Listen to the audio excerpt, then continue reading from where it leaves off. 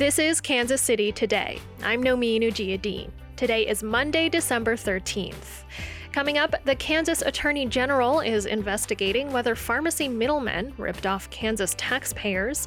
Last week, one company agreed to pay Kansas millions of dollars in a settlement. There are other investigations of interest. Beyond that, I don't think I want to talk about their status or their targets. We'll have the latest chapter in the fight to lower prescription drug costs in Kansas. But first, communities across the Midwest are tempting new residents with cash and free land. Harvest Public Media's Elizabeth Rembert reports mixed success and some lessons learned. Drive about 40 minutes south of Interstate 80 in central Nebraska, and you'll come across the town of Curtis, population 800. Its downtown is nestled into the valleys of the Sandhills. So they do have a movie theater. They show new run movies. There's the library, law office, another bank right there. There's a restaurant called the Anvil. Andrew Lee keeps the town running as its administrator. He says most people don't make the drive to find those features. You know, they're never going to look at you on a map. They're never going to see you. Not on a major highway, not on the major interstate. How do you put a spotlight on yourself? For Curtis, a modern mini homestead act. You can get free land if you build a house, and cash in your pocket if you enroll your children in the local public schools. Those kinds of incentives are becoming increasingly common across parts of the Midwest, trying to reverse generations of exodus from rural areas. They gained even more momentum when the pandemic forced the workplace to become more remote. You know, you can be a personal assistant for somebody in California or New York. They're going to pay you what they think is a steal of a wage, maybe at $35 an hour. And then out here, you're living like a king. Topeka will give you up to $15,000 for moving to the capital of Kansas. Buy a home in Newton, Iowa, and the city will cut you a $10,000 check. Tulsa, Oklahoma, and Quincy, Illinois also offer awards aimed at bringing in new residents. The big, basic question, do they work? Could this be a good model of recruitment as 2/3 of rural communities face falling populations? So far, the program seems successful at grabbing the attention of potential residents. But the jury's still out on whether a one-time award is powerful enough to bring small towns and cities back from the brink. In Curtis, where the incentives have been in place for years, all of these houses up here are all developed on free lots that the city gave away. Adding new homes can be a game changer for rural communities dealing with chronic housing problems. After all, almost 1/3 of the nation's houses without hot water are in small towns.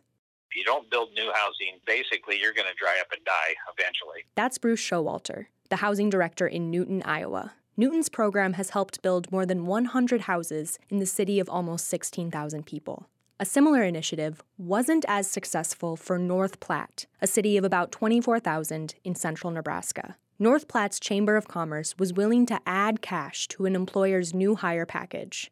But Gary Pearson, the head of the city's chamber, says somewhere wires were crossed about the program. Most of the inquiries we got is well, we'll cut you a check for $10,000 and you move here. We'd explain to them that, no, that's not it. He had to explain that you needed a new hire letter from one of the city's participating employers to qualify for the check. And we'd probably lose 90% of them right off the bat. You know, just like, oh, I thought you were just giving money for moving there. And I go, I don't know anybody in their right mind would do that. North Platte recruited 23 people. The city had enough money set aside to pay bonuses to 50 more. The city shut down the program, and now it's using that money on projects intended to make North Platte a more attractive place to live. Economist Tim Bartik says now that's a good strategy. You stick in your little jogging trails. I guess you get a few yoga studios to open up. You know, you find a few weirdo indie musicians or whatever. Bartik says the surefire way to draw more people is to make it a better place to live. But Topeka's VP of Marketing, Bob Ross, says his city's program is more than just free cash. The premise gets people's attention. It's just overcoming that mental block of what Kansas represents to you, or even appreciating the fact that Topeka even exists. So maybe for rural places and small towns, the real estate mantra, location, location, location, isn't so much the key as amenities, amenities, amenities. But these communities are hoping their buzzy incentives will help people even find those amenities in the first place. For Harvest Public Media, I'm Elizabeth Rembert. Harvest Public Media, based here at KCUR, is a collaboration of public broadcasters in the Plains and Midwest covering agriculture and rural issues. Coming up, the impact that some controversial companies have on high drug prices in Kansas. I'm Nomin Ujiyediin. This is Kansas City Today. At UMB Private Wealth Management, a part of UMB Bank, your story is our focus. UMB works closely with you to tailor a plan that meets your goals through every stage of life and changing economic climates. UMB's customized financial planning services and resources help you accumulate, preserve, and protect wealth, giving you peace of mind about your future. UMB, everything we do starts with you, from our high-touch service to our robust suite of wealth management products.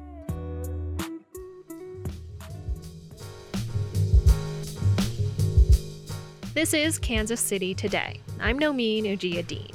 Why do Americans pay such high prices for medications? Experts say middlemen are one reason. Now, one of those companies will pay Kansas nearly $30 million for allegedly overcharging Medicaid. Celia Yopis Jepsen of the Kansas News Service reports. Critics of pharmacy middlemen have been crying foul for years, saying some of the companies hired to keep prescription drug costs in check actually inflate drug spending. And over the decades, these complaints led to federal and state investigations, to lawsuits, to settlements. So think of what's going on right now, the millions that Kansas got Centene Corporation to pay, as just the latest chapter in that saga, triggered by events in Ohio. Well, tonight, the Ohio Attorney General is accusing a major corporation of stealing millions of dollars meant for Ohioans who are poor or disabled. Back in 2018, Ohio's state auditor concluded that pharmacy middlemen took the state's Medicaid program for a ride, to the tune of $225 million in what was effectively overcharges. You may remember this because at the Kansas News Service, we've spent the past few months bringing you stories about the nation's drug supply chain, explaining who pharmacy middlemen are and why there's concern about their role in drug costs. Because the middlemen in the drug supply chain are kind of obscure. I mean, they aren't the wholesalers or the manufacturers. They're more like an extension of the insurance side of things, with this super wonkish name, pharmacy benefit managers. But they're some of the richest companies in the nation. They help pick which drugs insurance plans cover, and they handle all the paperwork. They matter, and they can use their market power to negotiate huge discounts for health plans, which experts say is a good thing, except when things go wrong. At Centene, we believe everyone deserves access to affordable, high-quality health care.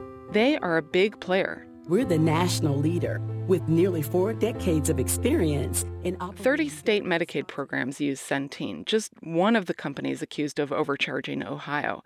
After the Ohio revelations, man, did other states take note.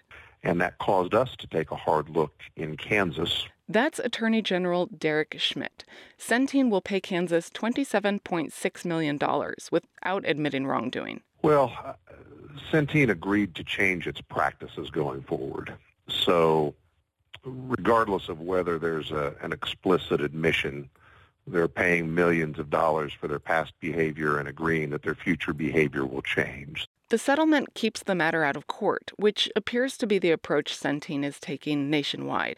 Ohio got $88 million, Mississippi $55 million, Illinois $56 million, and other states could get money too. After all, Centene told investors in June that it has earmarked more than $1 billion for all these settlements. So, what exactly was Centene doing? Well, in Kansas, Schmidt says it was charging Medicaid one price for drugs while actually getting secret discounts from manufacturers. Then Centene would keep Kansas in the dark about the true price and pocket the savings. So essentially, the misconduct was in the nature of finding ways to lower the cost of acquiring drugs, but not passing the savings on to the state. Centene gave the Kansas News Service a statement saying it respects states and is addressing their concerns. So, does the matter end there? Several companies were involved in the Ohio situation, not just Centene, and some of them also work for Kansas Medicaid, CVS, and Optum Rx. Schmidt won't go into the details, but says he's still investigating pharmacy middlemen in Kansas. We contacted CVS and Optum Rx. They declined to comment. For the Kansas News Service, I'm Celia Yopis Jepsen. The Kansas News Service reports on health, the many factors that influence it, and their connection to public policy. You can read more at ksnewsservice.org. This is Kansas City Today. I'm Nomi Nujiyadeen. This podcast was produced by Byron Love and Trevor Grandin and edited by Lisa Rodriguez and Gabe Rosenberg. You can read Celia's story about pharmacy middlemen and Elizabeth's story about relocation incentives at kcur.org, where you can also listen to a live stream of Kansas City's NPR station. Tomorrow, we'll hear what a major railroad merger could mean for a long-time Kansas City company. Thanks for listening, and I'll see you soon.